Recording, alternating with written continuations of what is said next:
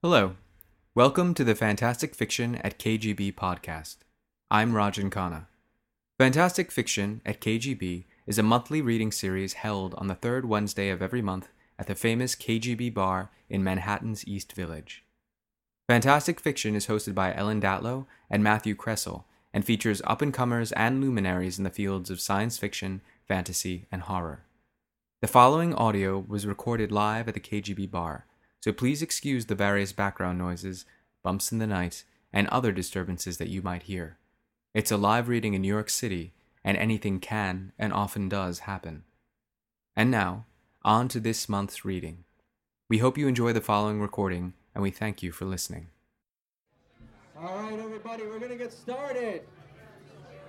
All right. How's everyone doing tonight? That was the fastest the music has ever stopped. Usually it takes about 10 minutes or so. Thank you. Thanks to our bartenders, Dan and Seiji. Thanks to the KGB bar. So the KGB bar has been hosting this series here for, 16, 17 years, maybe more. Yes. They have not come to their senses yet, and they keep hosting us here every third Wednesday of the month, and it's always free. So all they ask is that you buy a drink, hard or soft, support the bar, and you keep the series running, you keep the bar going. And this is a great bar. We love it here. We love having the series here. So please buy a drink at the break. So my name is Matthew Kressel, and I'm the co-host of Fantastic Fiction at KGB here with Ellen Datlow. And if it's your first time here, it's a speculative fiction reading series held on the third Wednesday of every month, and we try to feature luminaries and up-and-comers in the area of speculative fiction. So we have two amazing readers tonight. I say that every month, but I mean it, because we're very selective about who we pick to read here. We have Wesley Chu, who's going to be our first reader, and Nicole Corner-Stace. So we're really excited about them. Yeah, you can applause for that. All right. There was a pause there for a second. I was like, WTF? All right. Can you tell I had one too many beers before I got here? I'm a little scatterbrained. Before we start, I have a couple announcements. Next month, June 17th, we have Dale Bailey and Simon Strancis. July 15th, Jeffrey Ford, David Edison. August 19th, N.K. Jemisin and A.C. Wise. September 16th, Lawrence Connolly and Tom Monteleone. October 21st.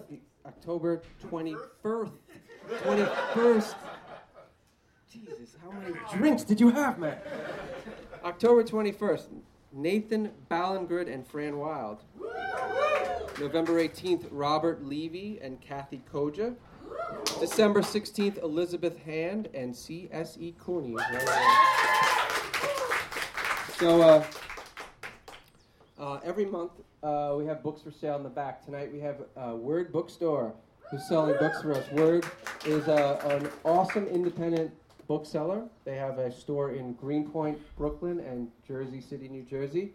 And they're in the back there. And they have Nicole's book, Archivist, and they Archivist Wasp, excuse me, and then also Wesley Chu's three novels, the three Tao novels. So at the break, buy books, bring them up to the authors, and get them signed.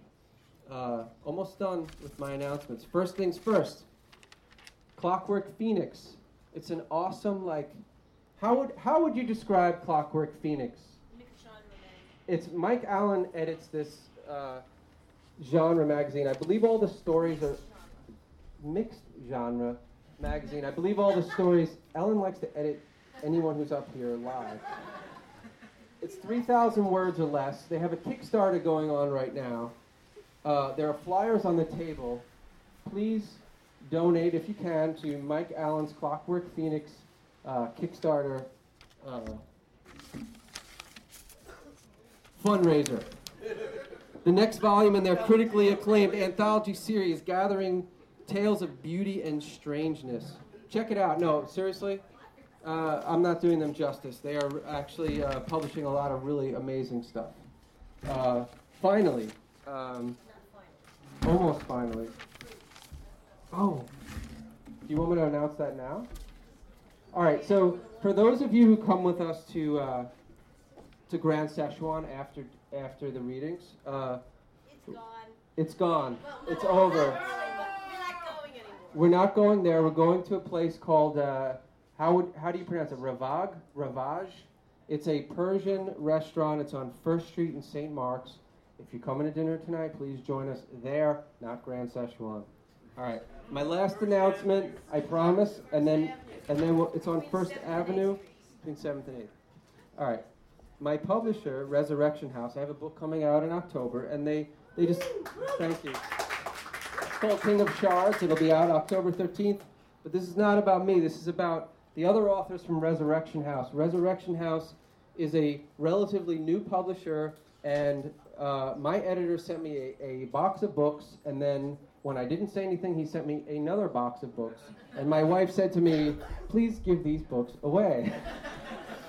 We have a small apartment. So the first book I have is Archangel by Margaret Reed, and I'm going to give this book away to the first person who can name an anthology that Ellen Dallow edited prior to 2010.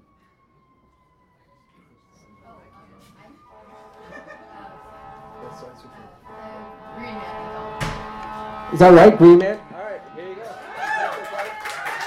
All right. Okay, one more Archangel. Same question. Name an anthology that Ellen's edited prior to 2010.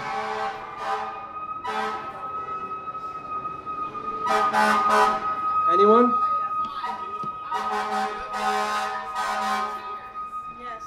I don't even know what she said, but I couldn't hear. All right. The next one I have is Dale Bailey's collection, The End of Everything. Now, if you have read his short story that was on Tor.com, which did you edit that one? Yeah, the Dale Bailey story, amazing story, really dark, really creepy. I love it. Dale Bailey's an amazing horror writer. This is his collection. Anyone name? Again, same question. Back there, Sam. Yes. Alien Sex, all right. That's Pass that back. narrowed down to before 2005. Oh, all right, we'll make it tough. Too many books to give away. All right, now this is the last one, and then we'll get to our readers. It's the anthology called 13, and it's stories of transition. Mr. Richard Bowes, who's here, has a story in there. Liz Argall. Let's see who's in here. Darrell Gregory, Alex Daly McFarlane. There's no Edgar Poe in here. Cat Rambo. All right. Oh, Fran Wild, A.C. Wise, Christy Yant. All right. How about that? One of Richard Bowes' novels. Yeah. Dust Devil Down a Quiet Street. You're wrong. No, I'm just kidding. You're totally right. Thank you. All right. Enough preamble. I've gone on long enough here. Our first author is Wesley Chu. Wesley is the author of 5 novels and a 2015 nominee for the John W. Campbell Award for Best New Writer. His debut, The Lives of Tao, won the Young Adult Literary Services Alex Award and was a finalist for the Goodreads Choice Award for Best Science Fiction. His next series, Time Salvager, published by Tor Books, is scheduled for release on July 17th, 2015. Here's Wesley Chu.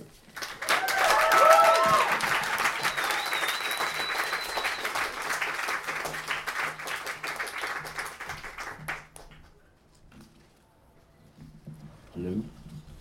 What's up, everybody? Thanks for coming. My name is Wesley Chu. I know Matt already told you everything, but I'm not smart enough to ad-lib, so I might repeat myself a little bit. I'm the author best known for the Lives of Tao, the Tao series, and I have a book coming out with Tor in July. We've already said this, actually. See, what happens is, speaking in public is like my second worst fear, and but reading to an empty room is like my third. So there's like a lot of emotions. Getting a job.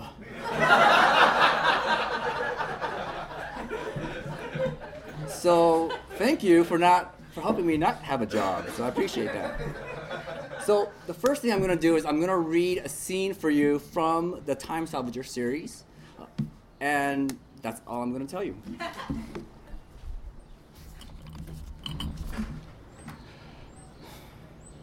Are you sure you weren't sent by the boys from the Praetorian Society to give old Titus one last tug of his beard before he goes off on his final light burst? Titus 2.3, Grand Juror of Darkside Prime, having lived 155 Venusian years, was the oldest man on all of Venus. He was the foremost inventor of his generation and once considered the second brightest mind of the century. Once, meaning he had just recently been bumped down to third by some upstart 19-year-old girl named Priestley. That was fine with Titus. He was tired of being the smartest guy in every fucking party anyway. The stranger blocking his path to his honorary light burst craned his head back and looked up at the needle-shaped rocket scheduled to take off in the next 10 minutes. I assure you, Grand Juror, as great of an honor as it is being given the light burst voyage, flying into the sun is probably one of the worst ways a person could die. As soon as your heat shield, I know what happens, boy! I designed this flaming contraption. It's tradition here to send us old shits off this way. Blaze of fucking glory. Titus huffed. I've taken 4 life extensions already. That's a record, by the way. Most granted any Venusian. And frankly, my damn back's too tired to hold me up anymore. I've done more than anyone in 3 lifetimes. And if those dumb jerk-offs want to push me out, well, I don't have the energy to argue anymore. The two stood at an impasse on the platform, even as the light burst thrusters smoked and began its pre-ignition sequence. Titus really should be buckled in by now. 5 kilometers away, watching safely in their observation tower, his family, friends, and peers were all waiting for him to commit suicide. Your mind is still as sharp as ever, Titus, said the stranger.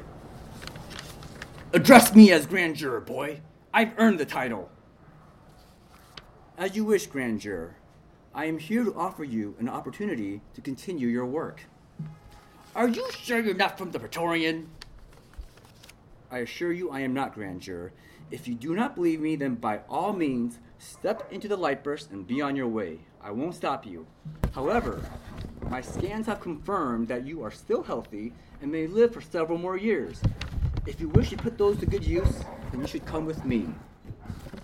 Titus hesitated. He had already said goodbye to his husband and 2 wives. He had held court for his grandchildren and played with his great-grandchildren one last time, making sure they all realized he wasn't returning from his voyage. The boys at the society even threw him a nice party. Everything felt pretty final. Sometimes, an old guy just had to recognize when the end credits were rolling by. Still, the opportunity the stranger presented was interesting. After all, a couple more years was nothing to sneeze at. But there's also the matter of tradition. Isn't this what he was supposed to do as an elder honored citizen of Venus? What if word got out that he skipped out on his own light burst? It would be a scandal. Excuse me, Grand Juror, but your time is running out. The light burst is going to take off in the next 6 minutes. I need to be away from the blast radius when it takes off. Regardless, you need to be on that ship or with me. Don't rush me, boy, Titus snapped. Do you know who I am? Yes, Grand Juror, you are. I was being rhetorical. This is a big decision to make. I don't like being rushed. Where are we going anyway? A place that needs your skill and intelligence. A place where we can continue to do good. So, can I assume you will come? Assume all you want. I'm still thinking. How did you get past security anyway? You know, I designed this entire launch bay. Caught professional curiosity, so in my next life, I can build a better system to keep creepy assholes like you out. This is a private party after all. Your 2 honor guards at the door do not know I am here. Really? Guards, get your lazy asses in here! The stranger sighed. I really wish you didn't do that. The 2 royal-clad honor guards came running into the room, both carrying their battery tridents. Their insect-like armor, more ceremonial than functional, were modeled after a type of old earth beetle that used to be worshipped as gods. The two men, however, were elite warriors specifically chosen to honor Titus 2.3's light burst. "Stand aside, Grand Juror," one of the guards said, leveling his battery trident at the stranger. For a second, Titus feared that the stranger would use him as a human shield and that he would die at the base of his own light burst ship before even having the chance to kill himself properly. That would have been the final indignation. To his pleasant surprise, the stranger did not stop Titus from waddling off to the side to safety. The honor guard aimed his battery trident and fired a lightning arc at the stranger. The stranger tilted just a couple of centimeters to his left and let the arc shoot harmlessly past his head. "You have really good reflexes," Titus observed, admittedly entertained. The second honor guard charged in closer and fired his trident as well. Titus's chest puffed up a little. He recognized one of his own inventions. It was a kinesis spear, one of his later pup babies that could wrap a kinetic field around an object and manipulate it. He watched as the blue field shot out and enveloped the stranger. Then, to his surprise, nothing happened. The field that was supposed to surround the guy just popped like a bubble. "You must have a defective spear," Titus commented, his face turning a little red. Then his mouth dropped when a strange yellow crackle of energy leaped out of the stranger. The kinesis spear exploded in the honor guard's hand, and then the stranger seemed to have somehow teleported or moved really, really fast next to the guard. There was a clumsy exchange of fists, and then the honor guard flew into the air and slammed into the wall on the far side of the silo. The remaining guard fired again, this time his lightning arc hitting the stranger square in the chest. But the blue arc fragmented harmlessly off the stranger's yellow field. A similar yellow surge followed, and an invisible force struck the honor guard, cracking his chest plate in half. The impact slammed the guard into one of the railings. The stranger turned to Titus. "I'm sorry that had to happen, Grand Juror. If you do not wish to come with me, I will not force you." Titus harumphed. "You young men always thinking with their dicks and biceps." "All right, well, now you've piqued my curiosity. If I go with you, what's my guarantee that what you're offering is true?" "Would you like a cyanide pill before we leave? If you change your mind, you are free to take the pill and still commit suicide." Titus looked as the light burst began its final sequence, 60 seconds before they were both burned to a crisp. It was too late to get away, and too late to get in the rocket. It was the story of his life, always taking way too long to make his decisions. "Oh, fine," he grumbled, "though I think it's too late." In a split second, the stranger grabbed Titus and cradled him close to his body. Just as the rocket ignited, the stranger and Titus launched up the tube as if they had their own invisible rocket strapped to their asses. They shot straight through the launch opening and cleared the planet. A few minutes later, in the black depths of space, Titus and the stranger watched as a spark of light erupted from Venus' surface, leaving a thin yellow trail. They floated for a few minutes, watching his coffin disappear toward the sun. "Like watching my own damn funeral," Titus grumbled. "Now what? Why are we still here? It's making me dizzy. It makes me want to shit my pants. Where are we going next?" He paused. "How are you doing this?" The stranger smiled for the first time. "Please stand by. We will need to wait until we are cleared to jump back." "Go figure. You hurry me up and then make me wait. How flaming rude. What do you mean jump back anyway?" "To the future."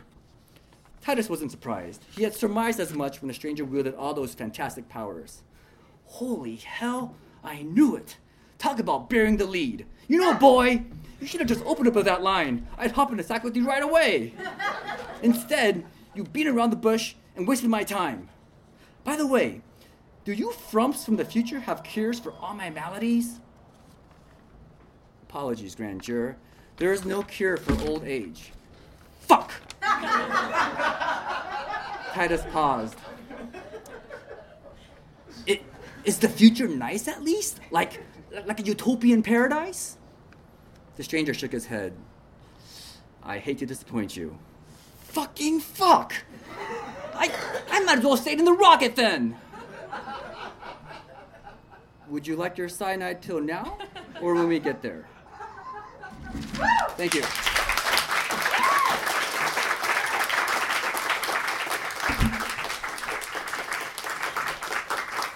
So, that scene is from, actually not the book coming out in July, but the sequel coming out next May.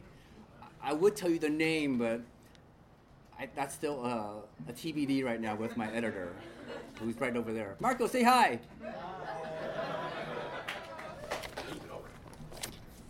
So the next piece I'm going to read for you will probably need a little bit of a synopsis. It's from The Lies of Tao. In this scene, my main character, Rowan Tan, has just been inhabited by an alien, and he doesn't know it yet. So this is the first time they actually communicate.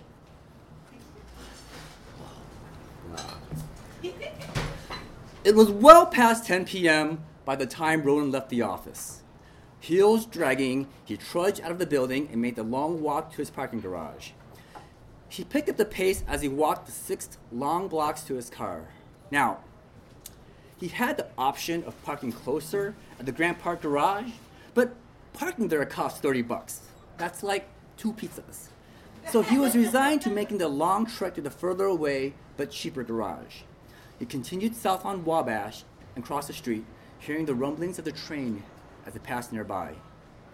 Suddenly, Rowan's highly attuned sense of self-preservation began to let him know that it wasn't happy.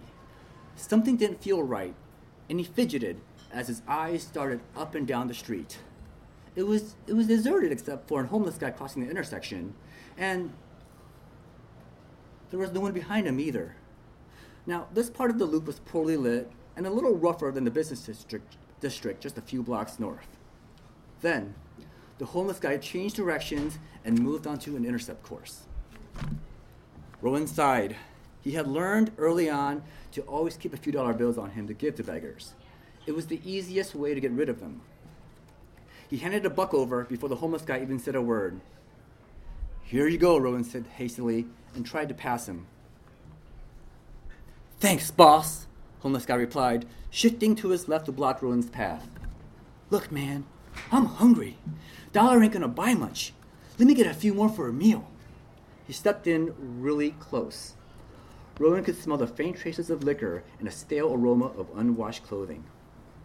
"Sorry," Rowan mumbled and tried to pass him again. The homeless guy continued to block his path and gave Rowan a hard shove. "I'm just asking for a couple bucks to eat, man." Not one for confrontation, Rowan turned into a side alley and immediately regretted his decision. Alleys were where bad things happen, and he just did the exact thing the idiot survival guide to the city would tell him not to do. Oh, I can't flip the page. It was a dead end. Rowan turned around and faced the homeless guy, slowly retreating. "All right. How much you need for a meal?" The homeless guy grinned. "Price just went up, boss. You've gone hurt my feelings." Then he became a mugger as he pulled out a knife. "It's gonna cost you your cash, your train pass, that bag you carrying, hell, everything you got." Rowan fought the rising panic climbing up his throat as he stumbled backward. How did he get himself into these situations? "Look," he stammered, barely getting the words out. "Let's talk this over. I can give you my money, but this is my work bag. I need the stuff in it. I'll get in trouble." "You don't think you're in trouble now? This ain't no negotiations, asshole."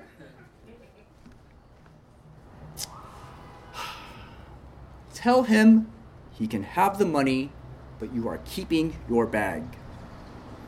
Rowan looked confused. "What did you say? What's wrong with you, boss? God, you're dumb. Give me your stuff or I stick you." Rowan retreated until his back bumped up against a dumpster, and he began to hyperventilate. What kind of a mugger uses a knife? It's almost insulting. Listen carefully. There are some wine bottles at your feet. Pick them up. "Who is this? What's going on?" Rowan cried. "Your feet." bottles. Pick them up. Now. The mugger advanced. I'm losing my patience with you, Tubby. You're going to be a fat dead man any minute. Rowan looked down at the ground and he saw several empty wine bottles. He picked up one in each hand and he brandished them in front of him. Hold them by the neck. The neck, the skinny part.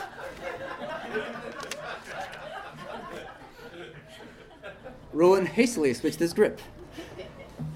Stay back, he warned.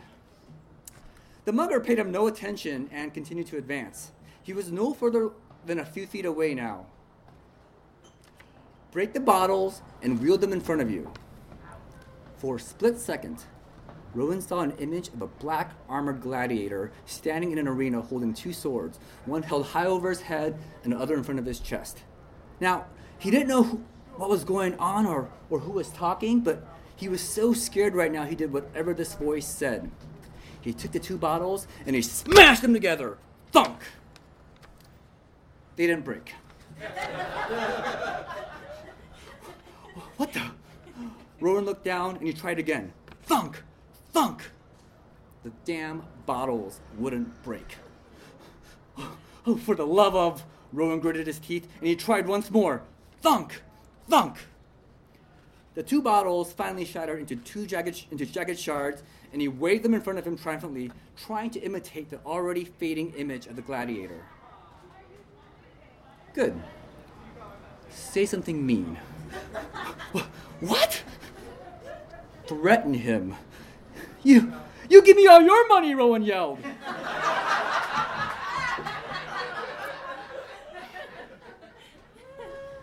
That is not what I meant. The mugger did a double take. What? I'm robbing you! You give me all your money! Not anymore, Rowan cried. I'm robbing you! You can't rob me! That's not how it works! Now, the mugger no longer seemed so sure of himself and retreated a few steps. Now, the two of them stood very far apart, both harmlessly waving their respective weapons at each other. Every time Rowan advanced, the mugger retreated. And every time the mugger moved forward, Rowan scampered backward. They just began swearing at each other. Come on, you fat asshole, the mugger snarled. You're a jerk and you fucking stink, Rowan answered. Attack. Rowan's eyes darted around the alley. Is my brain trying to get me killed? Bullies are cowards. Attack. Nearly a minute into their standoff, after a lot of bravado on both sides, something in Rowan snapped. With a burst of momentary courage and a high-pitched squeal, he swung the broken bottles over his head and he charged. By now, the mugger seemed to have finally had enough and fled. Rowan chased him for about 20 feet before the physical exertion wore him out. He stopped and bent over, panting. Let him go. You did well. Go home. Who is this? Rowan said in between gasps. But by then, the voice was silent. Thank you very much, guys. That was pretty awesome.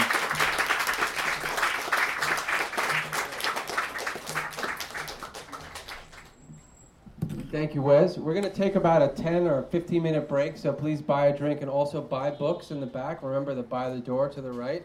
Bring them up to get them signed, and then we'll be back in about 15 minutes with Nicole. So we'll see you in a couple minutes. All right.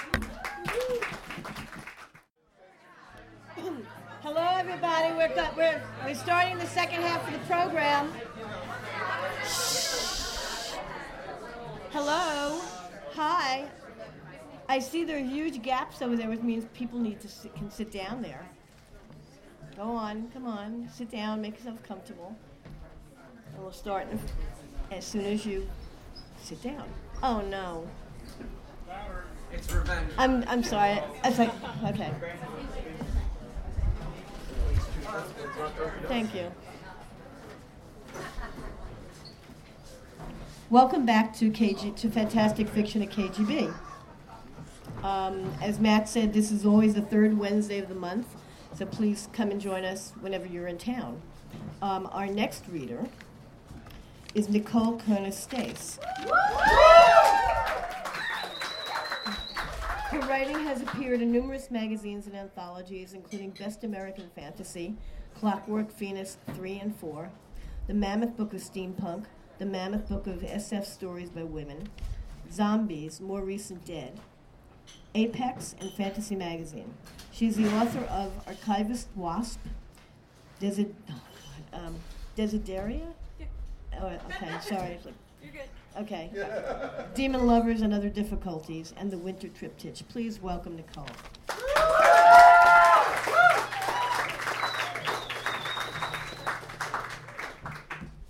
Hi.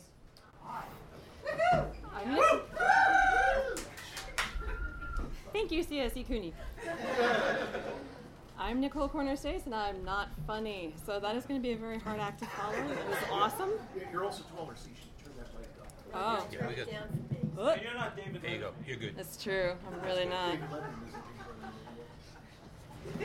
All right, before I start, I have to be really obnoxious. I promised Mike Allen I would do this. I just have to extra plug this. Clockwork Phoenix 5.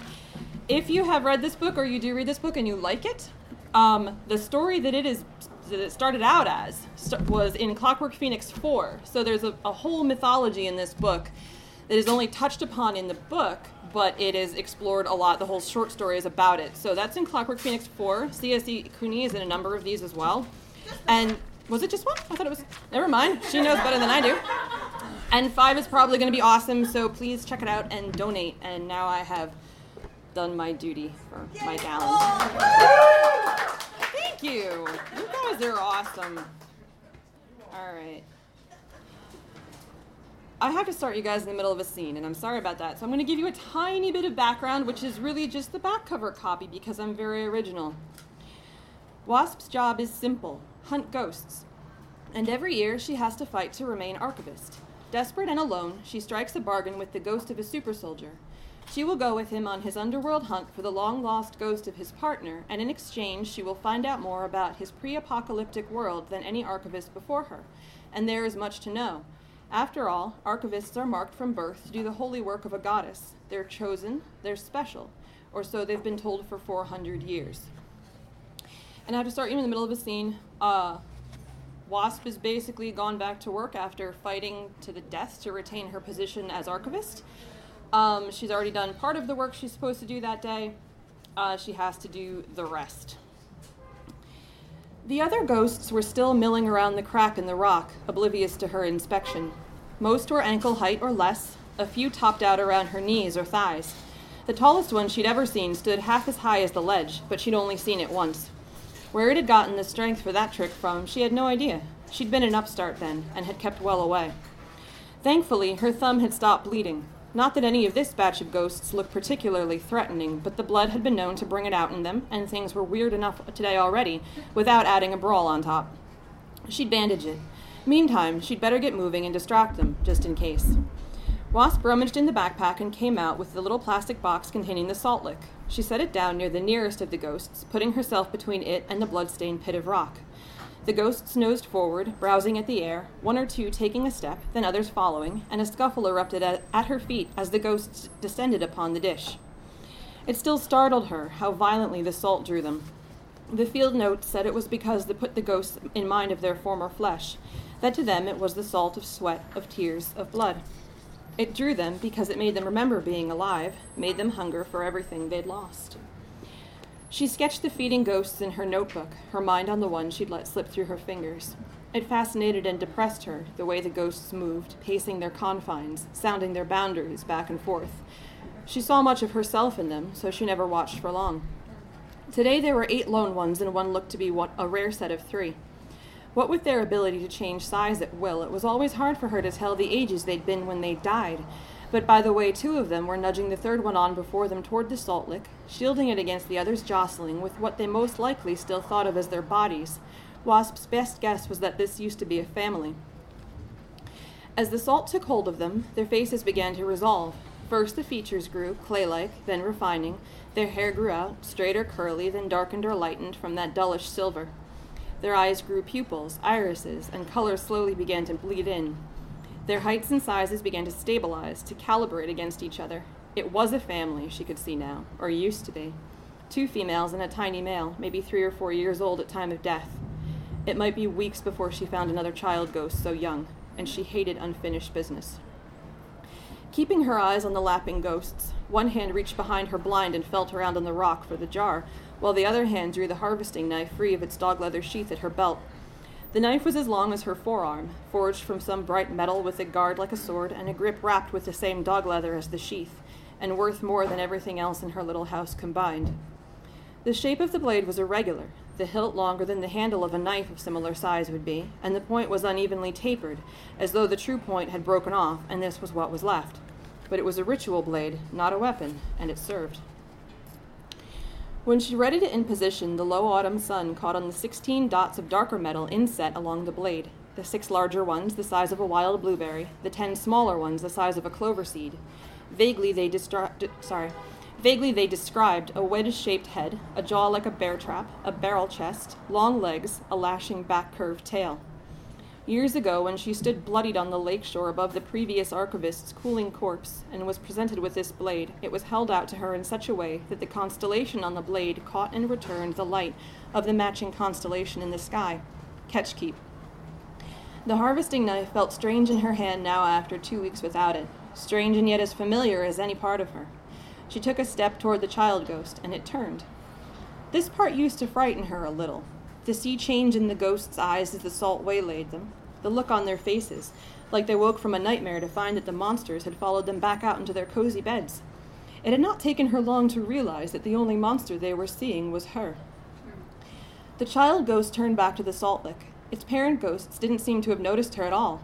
For the 1000th time, she reminded herself of what the field notes had taught her, that when she harvested a ghost, the ones it had traveled with wouldn't even know it was gone, no longer had the minds with which to understand the loss or the hearts with which to feel it, any more than a hand feels the loss of a pared fingernail. That ghosts, essentially, were recorded information, rewinding, playing, rewinding, skipping and resuming, a resource to be tapped and nothing more. She wished she knew whether that were true. Knife in one hand, jar in the other, she was kneeling behind the child ghost, ready to slice it free and lit it up when she realized there was only the one jar. Only the one jar, which she was about to fill with the ghost that had died too young to be of any use to the field notes. It wouldn't be the first time she harvested a ghost she didn't have much hope of learning anything from, but usually it was not her first day on the job after half a month in recovery. She hadn't just lost a ghost she should have been bringing back to study, and she hadn't forgotten to bring enough damn jars with her on a hunt. And she didn't much relish the idea of coming back up here to try again tomorrow. If she took the child ghost for the midwife's niece, she would have made good on that particular duty, but otherwise she'd be returning to the Ketchkeep priest empty-handed, and that was not a place she wanted to be. But then she thought of the child ghost and wondered whether the midwife was right and it was possible for it to be reborn. She thought of the children she'd seen chasing each other around town and concluded that, as far as she could tell, children liked to be alive. It was her best guess that this one might have liked it too. She only hoped it wouldn't come back as a baby girl with Ketchkeep's mark on her cheek. She glanced at the child ghost, the parent ghosts. Paring a fingernail, she said, either to them or to herself, and decided. A quick swipe and a ring around the child ghost with the harvesting knife, and it shrank back to ankle height, weakened, free for the picking. She set down the knife, closed her hand around the ghost's waist, and pulled. It came free of the rock with a sound like uprooting weeds from mud, and she dropped it into the jar, looking anywhere but at its face. Where she found herself looking instead was into the eyes of the 2 parent ghosts. They had turned away from the salt lick and were staring at her with a look that she had seen rather often on the living, but very, very seldom on any ghost. Complete awareness. Utter hate. It froze her. These ghosts, these nothing little ghosts she disregarded, actually had the strength to turn their backs on the salt without her say-so. It flew in the face of everything she knew. No, she whispered, as her palms went clammy and her heart began to race. First, she'd released a ghost from 2 weeks' confinement, which was apparently beyond long enough to wither it like a leaf. But somehow the ghost had found the strength to remember, to search, to attempt to speak, to communicate with other ghosts, if Wasp's observation was correct. And then there was the look in the parent ghost's eyes, which was now in the other's eyes too, as all the ghosts abandoned the salt to turn their faces upon her in unison, as though alerted by the sudden racket of her breath, the sudden stink of her fear. She'd heard warnings in the field notes about clusters of strong ghosts. One on its own meant a difficult catch, but a first-class specimen. More than one meant trouble. No catch at all, and maybe a dead archivist. It had happened before. She had a pretty good idea where this was going. It wasn't these ghosts that were the problem. Not any of the ones on the ledge. Not the one she'd lost. It was worse. Slowly, she set the jar down and gripped the harvesting knife, wondering if it would defend her. Eyes scanning the ledge for the ghost that she knew had to be there, somewhere. The one that brimmed over with so much careless, reckless strength that it was running over with power. It was shedding power, and the others were drinking it up by the roots like rain. Stupid. She'd been stupid. So focused on some little ghost's weird behavior that she didn't notice the bigger picture. Didn't even look for a bigger picture. Stupid and careless and too hung up on hope, which had gotten her precisely nowhere thus far. And now, she was going to have to think fast if she didn't want to get herself pasted on the rock with all those notes she'd been so pleased with up till about 15 seconds ago. She could have kicked herself in the ass, save this mystery ghost the trouble. She couldn't see it. The thing was strong enough to slap her dead like a fly where she stood, and she couldn't see it. How could she not see it? It had to be there. Maybe she was rusty from being so long out of the field, but that didn't explain it. Without the salt to bring them into focus between worlds, the blood to give them strength enough to put their faces on and speak, most ghosts were too weak to do much of anything above ground, but this one, wherever it was, with this kind of strength radiating off of it, it should be huge. It should be, she didn't know, glowing or something. It should be obvious. Her hand was too sweaty now to have any kind of sure grip on the knife. Quickly, she passed it to her offhand, wiped her damp palm on her leg. For a fleeting second, a childish urge welled up in her, and she nearly shouted for help. But who could hear her? And hearing her, who would come? The matter of her death was between her and Ketchkeep. To the townspeople, she was the archivist. Faceless, nameless, a goddess's eyes and ears and hands. They honored her as they had honored those who'd come before her, and they would bury her likewise, and pull another archivist up after her, climbing on her corpse. On the ledge by her foot, the child ghost's jar was beginning to tip back and forth, teetering and writing. A thin wail, high and pure and so tiny, reached Wasp's ears. She should not have been able to hear it. It should not have been there to hear. Shit, she whispered, backing up a step. At the cry, the staring parent ghosts now broke from the salt lick entirely and bolted for the jar, swiping at the lid. There were sigils on that jar, and their hands should pass through. They did not pass through. There was a melodious clinking as the lid rolled away off the ledge and was lost, and from the jar the child ghost emerged into its parent's arms. They bore it away between them, and for the first time in 3 years of hunting and harvesting, Wasp could actually see the oozing silver trail, half snail slime, half brine, that a ghost left behind from where it had been cut free. Wasp had seen strong ghosts before. She'd seen a ghost as tall as a tree, a ghost bigger than her house, a ghost that had emerged from the rock, still wreathed in the live fire that had killed it, which ignited where it touched and singed her backpack as she leapt away. She'd read the stories in the field notes, the cautionary tales of archivists who got too cocky and were found in unrecognizable piles, bones cracked to get at the salt in their marrow, silvery footprints leading away. She'd been punched in the face by a ghost, nearly trampled by another, had a few try to drink her dry of blood like something out of a story from the before. But she'd never seen anything like this. There was something behind her. She whirled, and there was nothing there. Invisible? She thought wildly. Can they even... She stood a moment, scanning the ledge, her heart banging at her ribs like it wanted out. Nothing, she whispered. The sound of her voice comforted her. She said it louder. It was nothing. She turned back and was lifted bodily from the ledge and slammed up against the wall. The air flew out of her with an ugly sound. For a second she hung there, too stunned both in her muscles and her mind to fight. This ghost was stronger than her, stronger than the Ketchkeep priest, stronger than the shrine dogs who were bred to reach 200 pounds of solid muscle, their heads as high as her shoulder. She couldn't get it in focus. Had she hit her head that hard? It was still holding her pinned against the rock face of Execution Hill.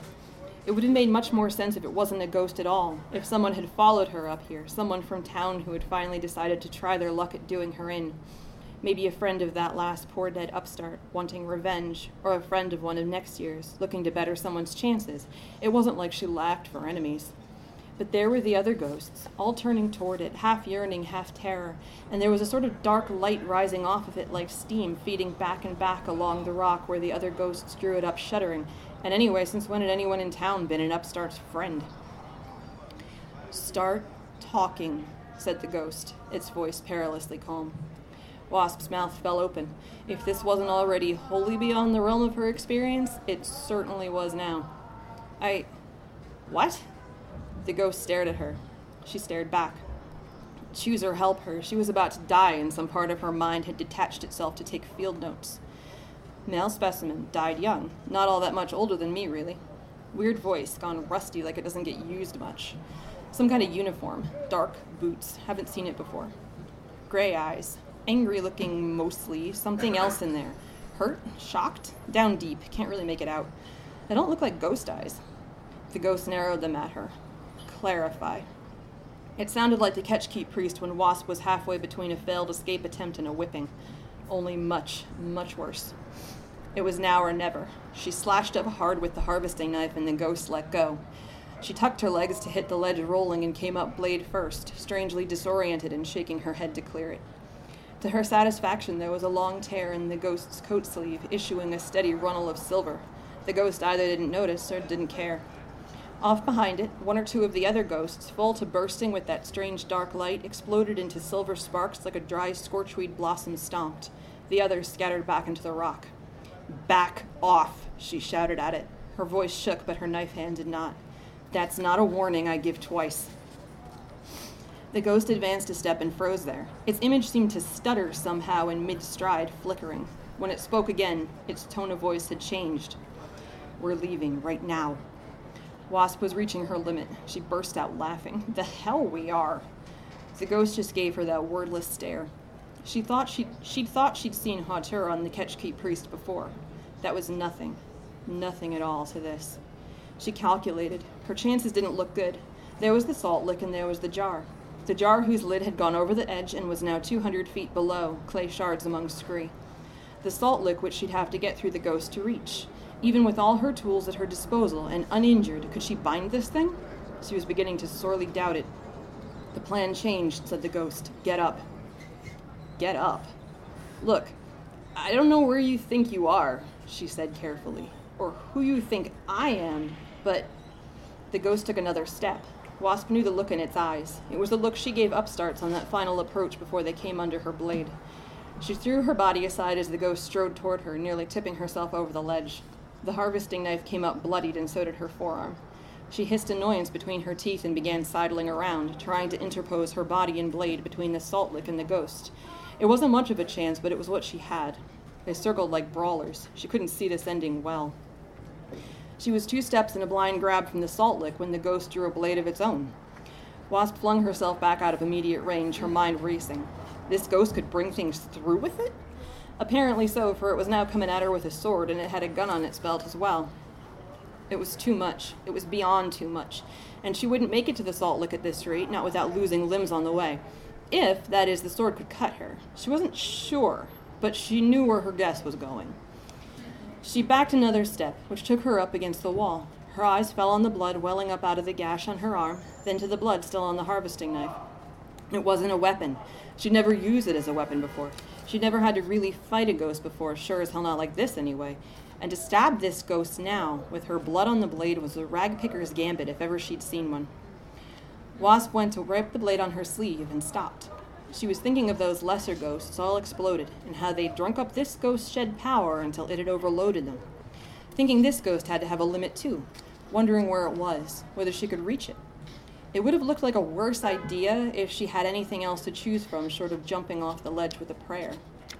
However, the ghost's reach with the sword was easily twice what hers was with the harvesting knife, and Wasp had serious doubts about getting inside it now, let alone getting the ghost inside her reach. Still, she had to try. Without warning, she dropped to the ground, under the swing of the ghost's blade, and stabbed her own bloodied knife down through the top of the ghost's boot until the point hit the porous rock of the shelf and wedged there. She must have hit her head harder than she'd thought, because as the knife came down, she thought she saw something, for a split second, there and gone before it could be identified, darting from her mind like a fish the net had missed. A shudder went through the ghost as the holy metal and the blood took hold, and she pulled the knife free, blinking in awe. She hadn't thought it would work. It couldn't last long, a few seconds at most, and Wasp didn't want to stick around to wait for it to wear off, the ghost's awful strength to come raging back, her choice either fighting a losing battle or fleeing down the mountainside like a whipped dog, which wasn't any choice at all. In one motion, she swiped the salt lick, dropped her hip to sweep the ghost's legs out from under, planted a knee on its chest and pressed the salt to its mouth, grinding it in with the heel of her hand. She scattered more around it where it lay. Jar or not, blood was blood, salt was salt, the knife was the knife, and she'd hung her hopes on worse before and lived.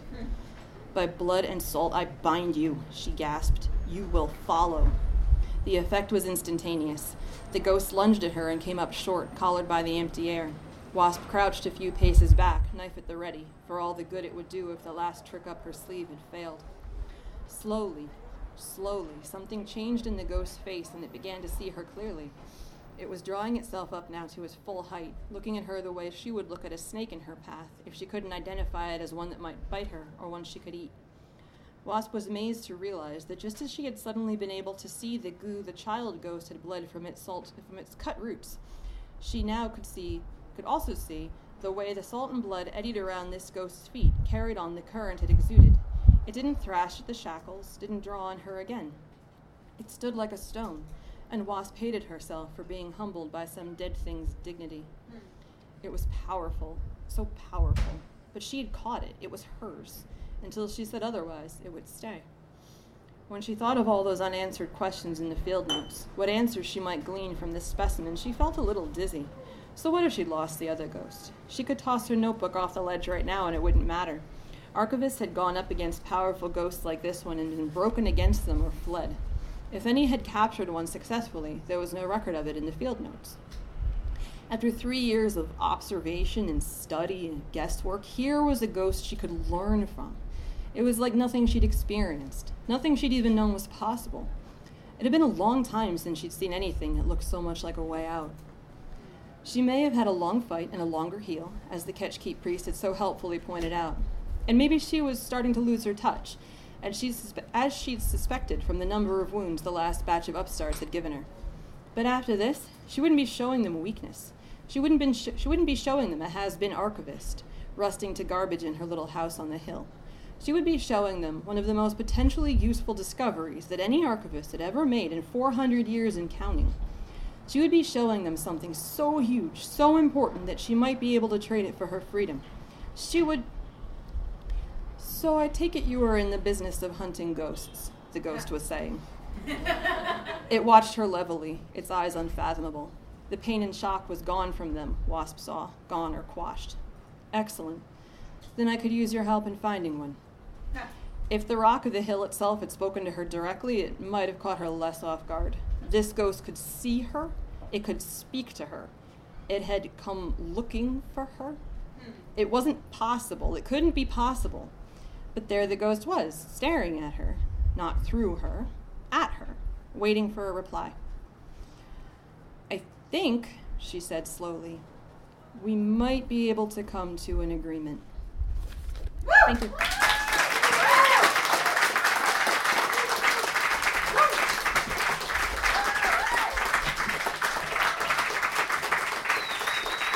Thank you very much. There's still books left. Come and buy some books and have the authors sign them. Have another drink. We don't have to be out of here right away, and we'll be heading over eventually to the new restaurant, and I can't remember the name of it. But you can follow us. Bye, and see you next month.